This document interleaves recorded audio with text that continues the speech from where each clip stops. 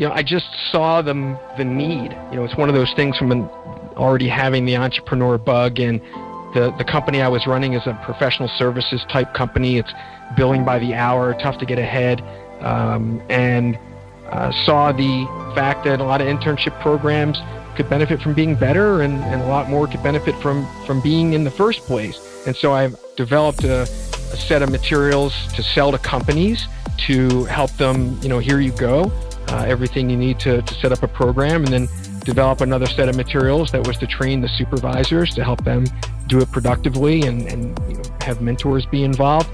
And then as that developed, because it was so unique, that intellectual property, I was not able to get it valuated by investors.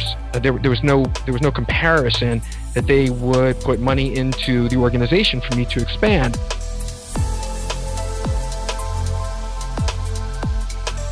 Welcome to the Secrets of Success podcast. I'm your host, Dr. Ken Keys. Well, I just had a delightful interview with Matt Zinman. Now, Matt has just written a book called Z-isms, a play on his last name. And really, he was talking about insights to live by. So hopefully you'll enjoy that episode, or this episode, with Matt. Now, one of the things we really do talk about is our mindset and how having clarity is so important. And one of the new things that CRG has is our new online program called What Do You Really Value, based on the Values Preference Indicator. We take you through the assessment. You get an assessment with signing up for the e-course. And on the other side of that, you will be 100% clear about what's most important in your life from a values point of view. And then we take you actually through a forced choice matrix where you'll make 300 decisions in less than 30 minutes. So it's a very, very powerful exercise. And then in the e-course, we take you to the next level of understanding it, how to apply it, and then just digging down to get to know where to apply these values, where there are gaps, and what to do to the next level. As always, we thank you for being a Secrets of Success listener. If you like what we're doing, please pass it on, share it, leave a positive comment on whatever platform you're listening on. You are listening to Secrets of Success, and here's our interview with Matt Zinman.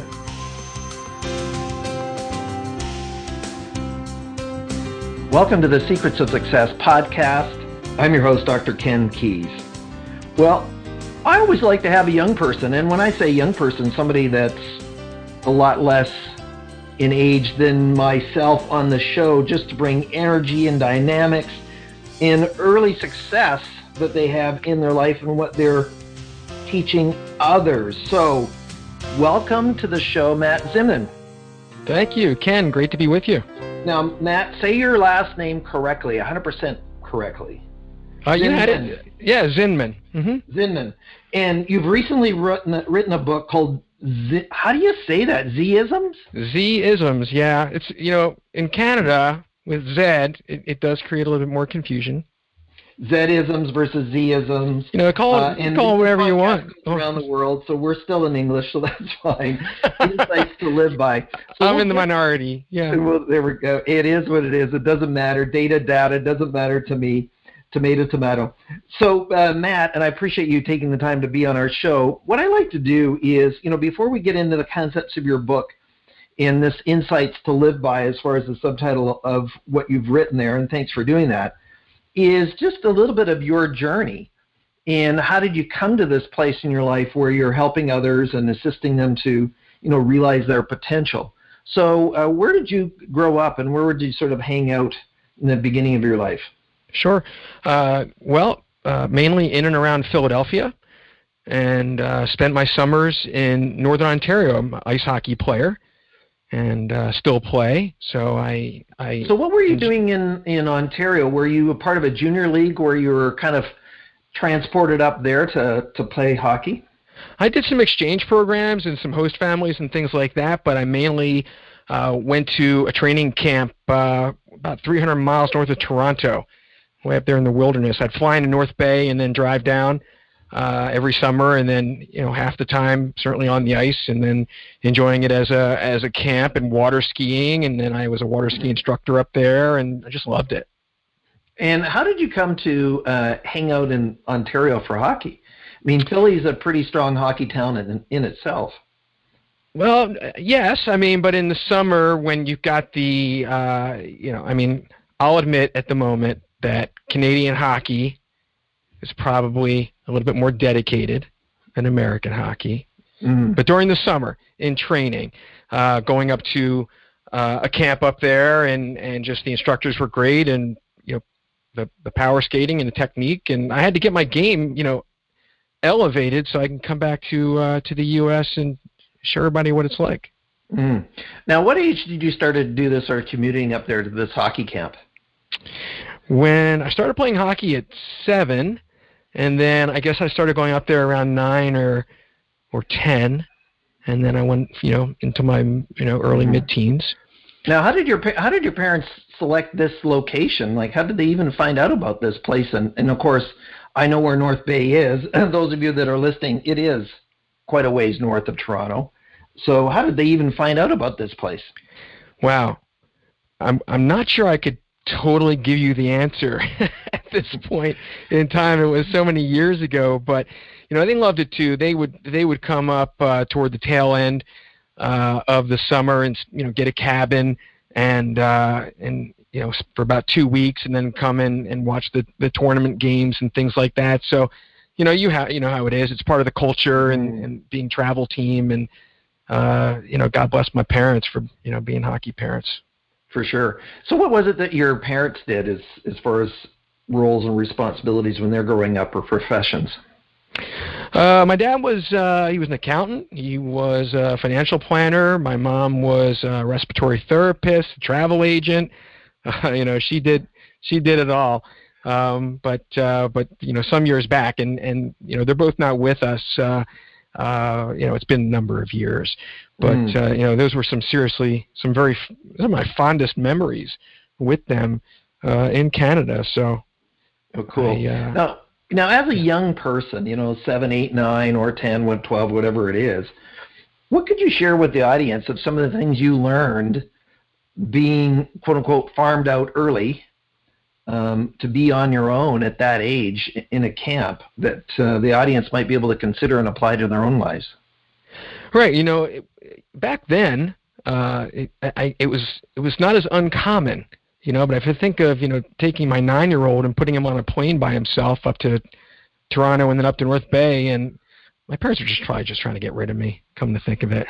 At the time. Well, it's a possibility, but I have no evidence to prove either. Right. Way. No, you seem like a nice enough guy now, but I don't know what you were back then. No, I was a good kid. But, one thing that I learned, and this was just preceding my going up there in the early clinics, was that I actually took a puck in the face. I had my jaw broken in 3 places in one of my first summer clinics. And, it was very important to me to come back and keep playing, and that perseverance was certainly a major influence that stuck with me, and hockey's been just such a great part of my life throughout. Back to Temple University, captaining them, and we were undefeated champions, and I played on Team USA in my mid-teens. That's about as far as my career got, but now it's beer league. So, I'm in my early 50s now, and I'm still playing, and there's no complaint. Well, just so you know, meeting you on camera in your photo, you don't look like you're 50. Look like 32, right. So that's good. Yeah, okay, thank you. We'll stick with that, Matt. It's the ice hockey, Ken. Hey, I quit after my son put a puck in my eye not that long ago in I won't call it a beer league, but just sort of a pickup league that we had as well. So I enjoyed the game. But at my age now, I figure my health is just a little bit more important versus breaking bones or getting a puck and bleeding all over the ice. Fair enough. So with that, and congratulations on being on the U.S. team. When you think about university, what was the degree that you took?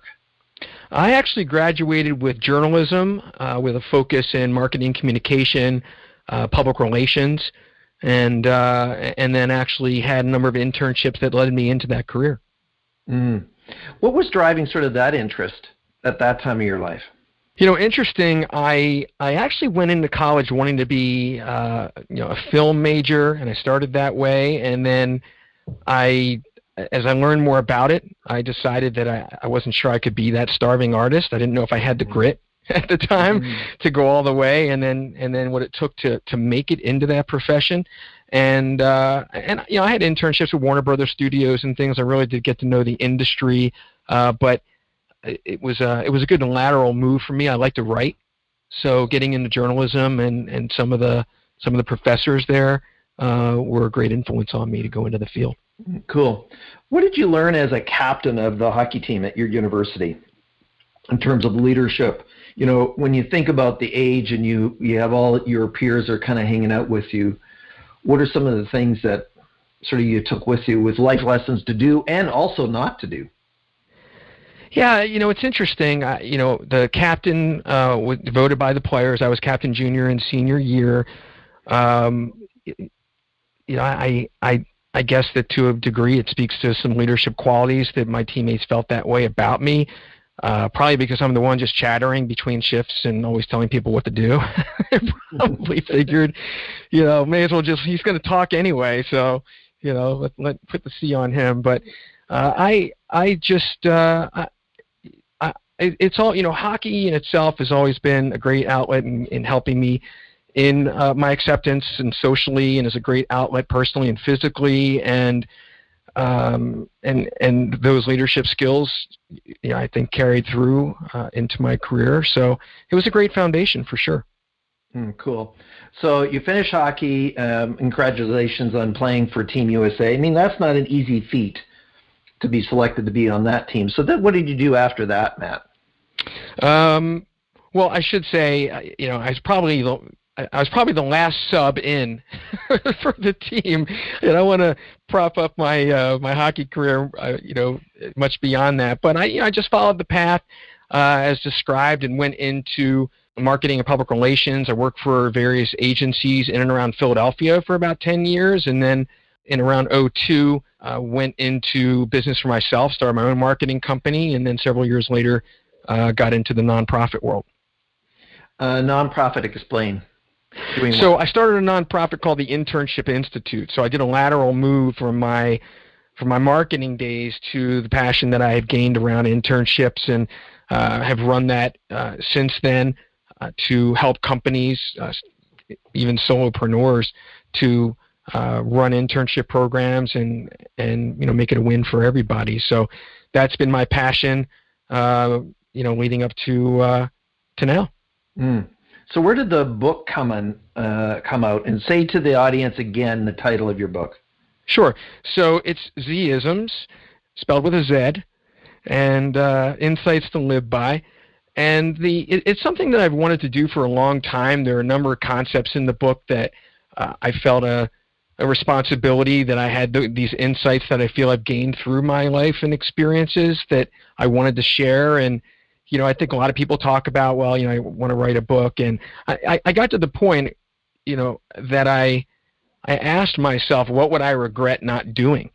And that the book definitely came to the top of the list, and started it last summer and just put my head down, and, there's no other way but through, just like grinding it out. And I'm really glad it definitely hit the mark I was looking for. So I'm feeling very proud of it. Great. So if you were to, we'll come back to the book in 1 minute here. Sure. So you have this nonprofit on really internships. Then what else is that you're doing? You're still running that marketing company then? No, the marketing company I transitioned from into the nonprofit back then. I also team up with my wife, Erica, with a company called Isogenics, nutrition company. So we do, it's network marketing, and we do that. And she's the rock star there, but that's something that I get involved in as well. But that's plenty. I usually can only do one thing well at a time. So I try and keep it compartmentalized and go from one thing to the next and put my head down and stay focused. Well, thank you for that. How do you set up a nonprofit for the Intern Institute? So you're the founder of this and the CEO. Yep. So right. Obviously you're drawing some kind of salary from that. So how does this nonprofit internship organization work? Sure. So we're going back to 2005 to 2007 was my transition period from the marketing company. And, I just saw the need. It's one of those things from already having the entrepreneur bug, and the company I was running is a professional services type company. It's billing by the hour, tough to get ahead, and saw the fact that a lot of internship programs could benefit from being better, and a lot more could benefit from being in the first place. And so I developed a set of materials to sell to companies to help them, here you go, everything you need to set up a program, and then develop another set of materials that was to train the supervisors to help them do it productively and have mentors be involved. And then as that developed, because it was so unique, that intellectual property, I was not able to get it valuated by investors. There was no comparison that they would put money into the organization for me to expand. And yet I was working in workforce development and touching on things like economic development. And by that I mean like brain drain. You may have heard that term, where the college students in some economic area might graduate and go elsewhere, and internships are something that helps them, take root and then as a pathway to a job. So there were grants, and that was something that led me into the nonprofit. I got a federal grant, back in 07, 08, 09, and ran that, and have had several grants since then. So, but ultimately for the nonprofit, it's not for the faint of heart. And at the same time, I'll say I would not recommend doing a nonprofit to anyone who does not have the ability to have it function as a for-profit, in the sense that it'll be also self-sustaining. You can't rely on grants, you can't rely on donors or corporate or anything. You really can only rely on yourself. So unless you can get a nonprofit to self-sustaining stature, don't do it. Now, do you place interns, or are you just or you just help companies with how to set up a system to have internships? Exactly the latter. Now, placing interns takes a lot of capacity. It's one of the things that I certainly want to build up to at some point. Actually hiring veterans in that way for that purpose, and then some, and that really kind of gets into the systemic side of why I formed the nonprofit. But for now, it's really specifically working with employers, mainly small. It could be an individual entrepreneur, company under 150, but I've worked with very large companies too. It just depends. Cool. Well, obviously your heart is to help younger individuals get placed and learn and be mentored. What's really driving that motivation underneath that for you to even want to be in this space? Well, one of the things that got me into it was that I had 4 internships, and the last one led me into my first job, and I always enjoyed going back to the schools, both my alma mater with Temple and the area colleges, and talking to the students about their career fields and landing on their feet and things like that.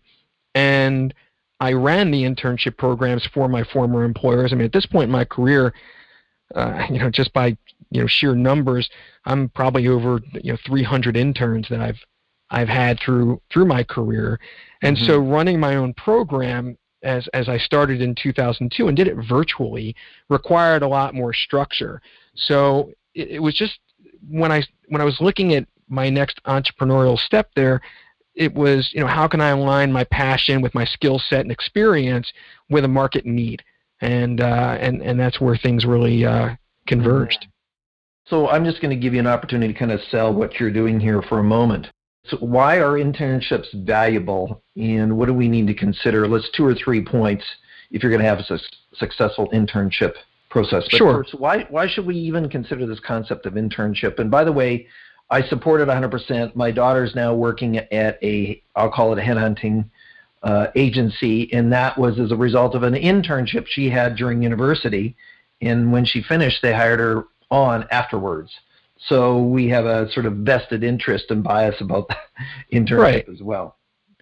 Well, there's no substitute for experience to start with. So if you're now a professional or a parent and, you yourself had, those kinds of, call it an internship, an apprenticeship, by any other name, or work study, this is work-based learning and things that you just simply can't learn in the classroom. So that's from the side of the person in need of experience. But when it comes to the employer, we really do have to focus on ROI. And so to your question, well, who's an internship program for? Why have one? And my recommend, first of all, it's not for everyone, right? If you're an individual or a company, where you start is to really take a solid inventory of all the kinds of work that you do and need to have done. Social media, for example, for any business today is a major area where the students are probably better than the professionals to come in and be of assistance. So that might be an example of an area where, right, I could definitely have a talented student come in and help me with my social media platforms and the like. But you really have to be crystal clear so that you can recruit, right, based on that defined need. So that's step one, is to make sure you have a defined need. If you're looking at in terms of being a company or even chief bottle washer, solopreneur, you have to, number one, have the buy-in of the CEO. There's no halfway with it. To do it right, you have to fold it into the fabric of the organization, and then someone's got to own the ball. So if it's a larger organization, that might be an HR person or what have you, and then the supervisors, whoever is working directly with the students, needs to have the training, really just management training 101, but at the level of effectively and productively putting interns to work. And then the last one would be, if it's a larger company in particular, to have a mentoring program embedded. And that's kind of the glue, because then you have the executives touching the program, and that's how it becomes culturally embedded. So depending on the scale of your organization, I basically run still as essentially a company of one. I have 4 interns right now, and that's very productive. But you have to know what you're doing, and there's a certain way to do it right, and to have the resources to do that. Now, if somebody wanted to find out, Matt, about your internship, where would they go to find out that information? So the nonprofit website where these resources are is internshipinstitute.org. And one other thing I would like to say, because as a nonprofit we do have public service. There was a free site I developed, was really important, that has a certain technique for students and job seekers to help them land on their feet. And again, it's free. It's studentsteps.org, and so anyone can just go in there and have at it. And there's lots of resources they'll find beneficial. Thanks, Matt, for that. So with that, let's transition to, you got motivated, you put your head down as an author of 4 million words of content. I know how much it takes to produce a book and set that up. But one of the things you mention in your book is this whole concept around LEAP. So let's dive into what you've written. And sure. What are some of the things you're trying to teach people in Z-isms? Right. See, I said it right. Yeah, you sure did. And insights for Z-isms really doesn't work. So Z-isms, and having your last name with Z, that doesn't hurt. I get where the title came from. So what are some of the things you're really trying to share with your readership about they can consider in life? So you're right. I do have a certain affinity for the letter Z, and that is part of the origin of the name. But a Z-ism, which is one of the first questions I get, what is that, is really something anyone has around their experience and pearls of wisdom. And we all have those things that we've learned that we know could positively impact others if we were to share those with them. And those are the insights to live by. So that's part of it. And what you mentioned around LEAP, that's part of the book in the sense that I want it to be actionable. And LEAP stands for Life Enrichment Action Plan. So that's kind of the culmination of it. At the front end of the book is a concept around something called earned confidence. And it's very applicable right now with what's going on with COVID and the challenges that we're all faced with there and otherwise. And essentially what earned confidence is about is the fact that we've all been through, everything that we have in our lives, whatever that is, and we're still standing, right? We're still here, and you always make it through to the other side. So what is the point of worrying and being anxious and stressing about things you really aren't certain are going to happen yet? So it's a lot about staying present and dealing with the real, knowing that you, through your earned confidence, have the ability to do that. So that's part of the foundation of the book. And that's one of the things that I talk about as being like a filter, right, in terms of how we experience and interpret the world around us and our lives being enriching by staying in the present. Another, actually, there's a chapter in there about mood health, and a scale that's like a thermometer that talks about depression, talks about elevation, and how do you keep yourself healthy around there. There's another aspect of being a life athlete, and some free tools around self-care report card and ways to keep yourself accountable for staying fit. Certainly also two very important aspects of how you're experiencing days in and days out. Ken, we also talk about perception itself. And we have all these moving parts of how we take in information at all times, and how whatever that is, we believe and interpret that as the truth, when in fact it's just an interpretation. So it's really important to know and be self-aware around that in terms of your interactions. So it's not just about self-discovery. It's also about personal interactions and relationships and how those things come into play. So there's a lot more to it, but I'll take pause here. Yeah, well, just to back up in for a second around this mood health. So sure. I have a diploma in nutrition genetics. I tried to commit suicide when I was 19. I see that you had the unfortunate situation with your brother where he was successful with his suicide. Yeah. And so we have sort of this mood health. If we think about the audience, what are some real practical things you have on the list that I want to be able to adjust my mood?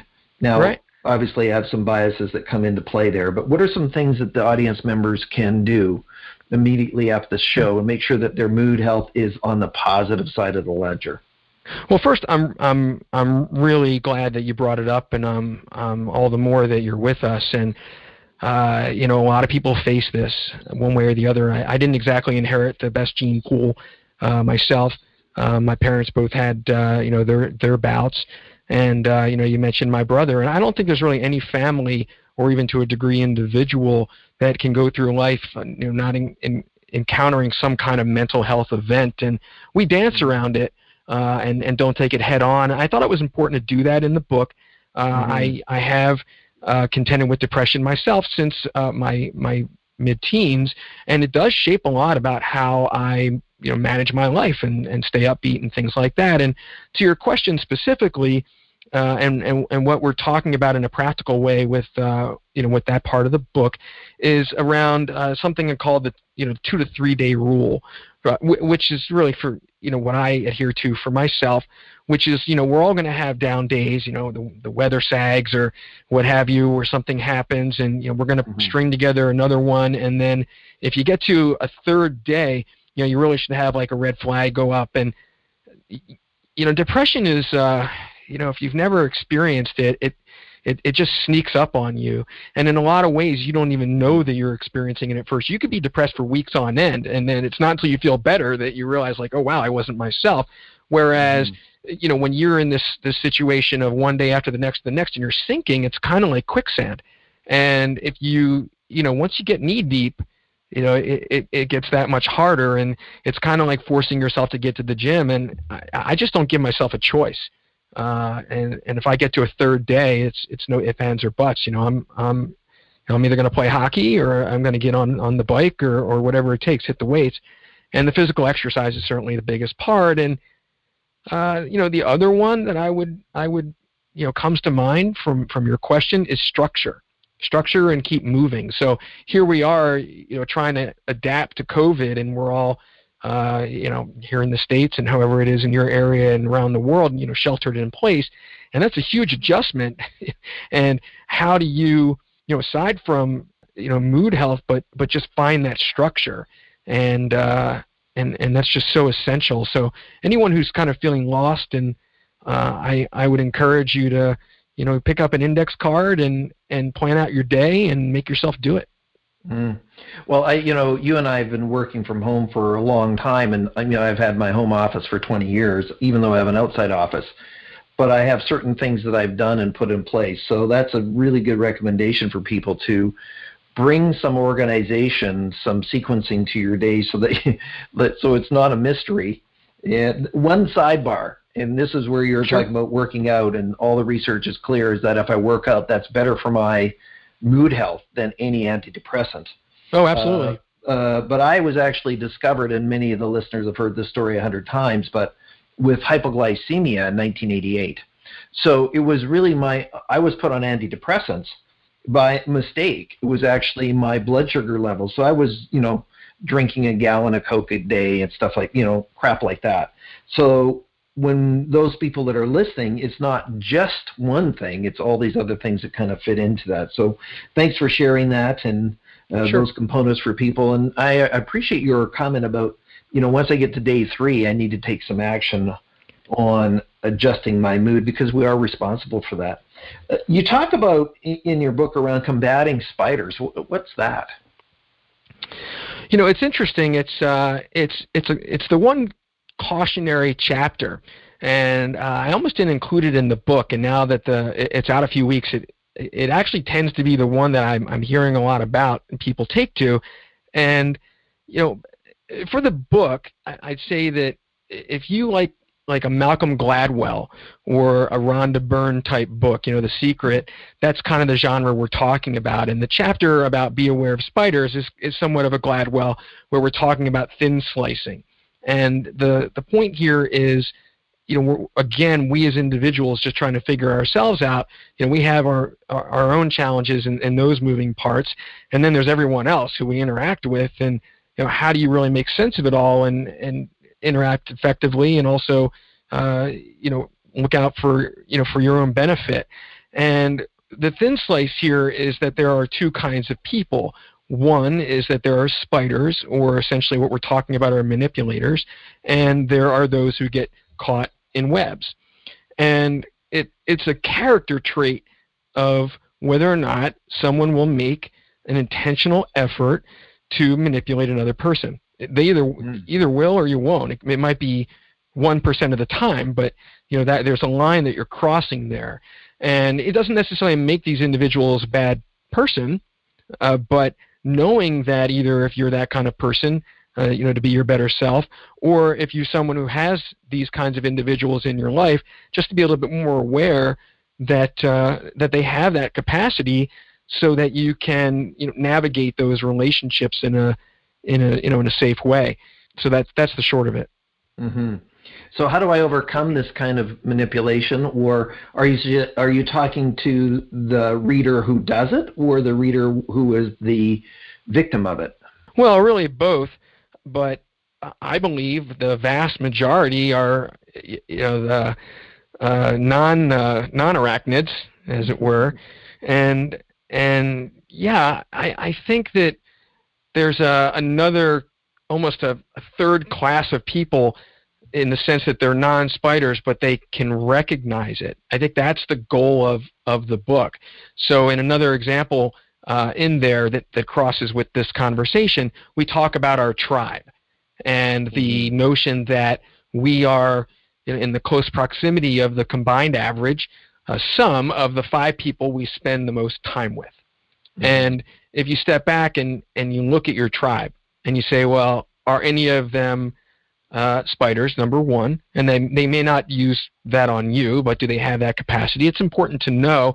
But secondary to that is that a positive relationship? If you were to just really be objective about it, are those individuals feeding you, or are they draining you? And here you can make a conscious effort to maybe insulate yourself a little bit more.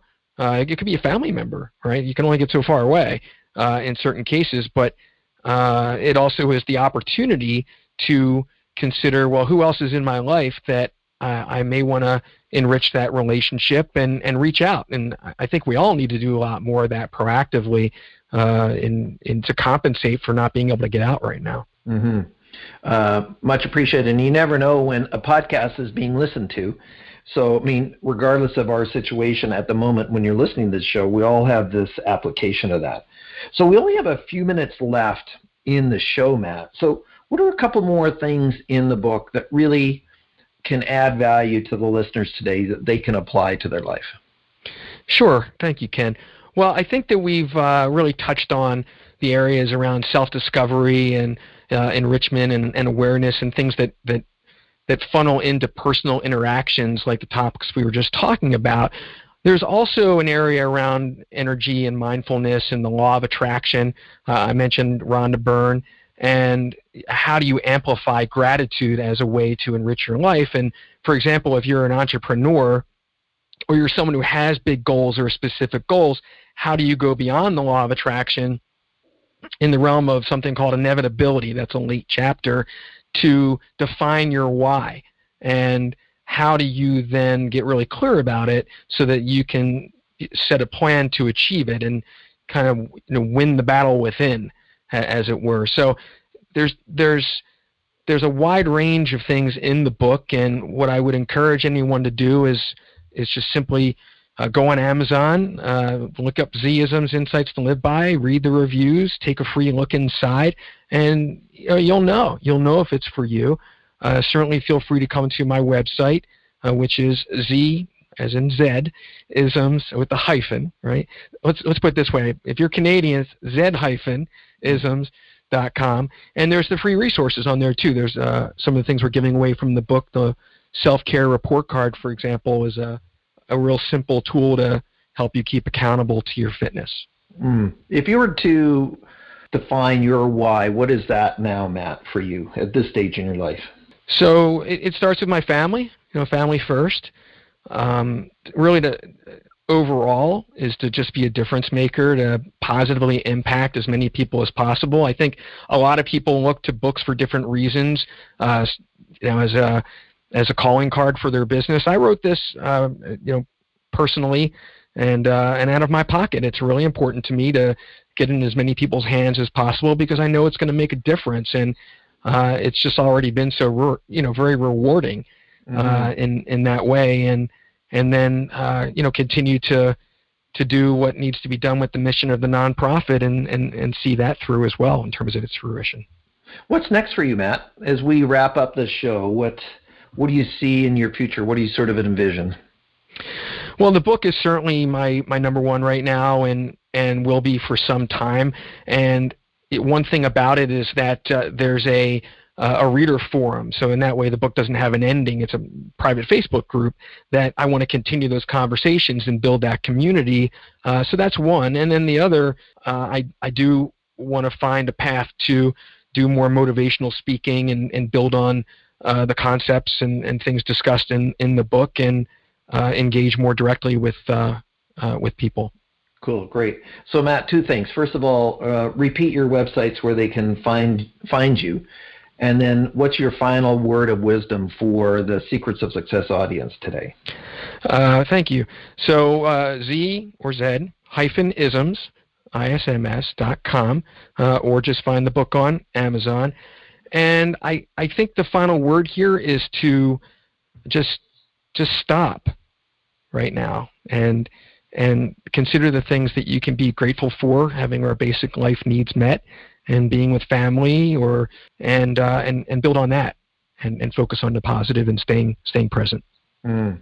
Well, Matt, thanks for taking the time to kind of hang out with us today. It's my pleasure. Thanks so much for having me, Ken. I really appreciate it. Stay with us, Matt. Well, thank you, Secrets of Success listeners. You've been listening to Matt Zinman. And, go get his book, find out more about it, look for it online. But one of the things we're really talking about is that, first of all, do you have your why? And there are some things that no matter what the situation is going on at this very moment, whenever you're listening to this, is that we have things that we can be grateful for. Take responsibility for your mood health, and what the input is, who's influencing you, bring structure to your life, all the things that Matt has talked to us today about. Thank you as always for listening. If you like what we're doing, please pass it on, share it, let somebody else know about it, leave a positive comment in whatever platform you're listening on. Thank you for listening to The Secrets of Success. I'm your host, Dr. Ken Keys. Thanks for exploring the secrets of success with us. If you want to keep the momentum going, log on to crgleader.com. Scroll to the bottom and sign up for our inspirational emails. You can also take your success to the next level by following us on Facebook and Twitter and connecting with Ken on LinkedIn. We hope you have a great week and look forward to you joining us next time for the Secrets of Success podcast with Dr. Ken Keys.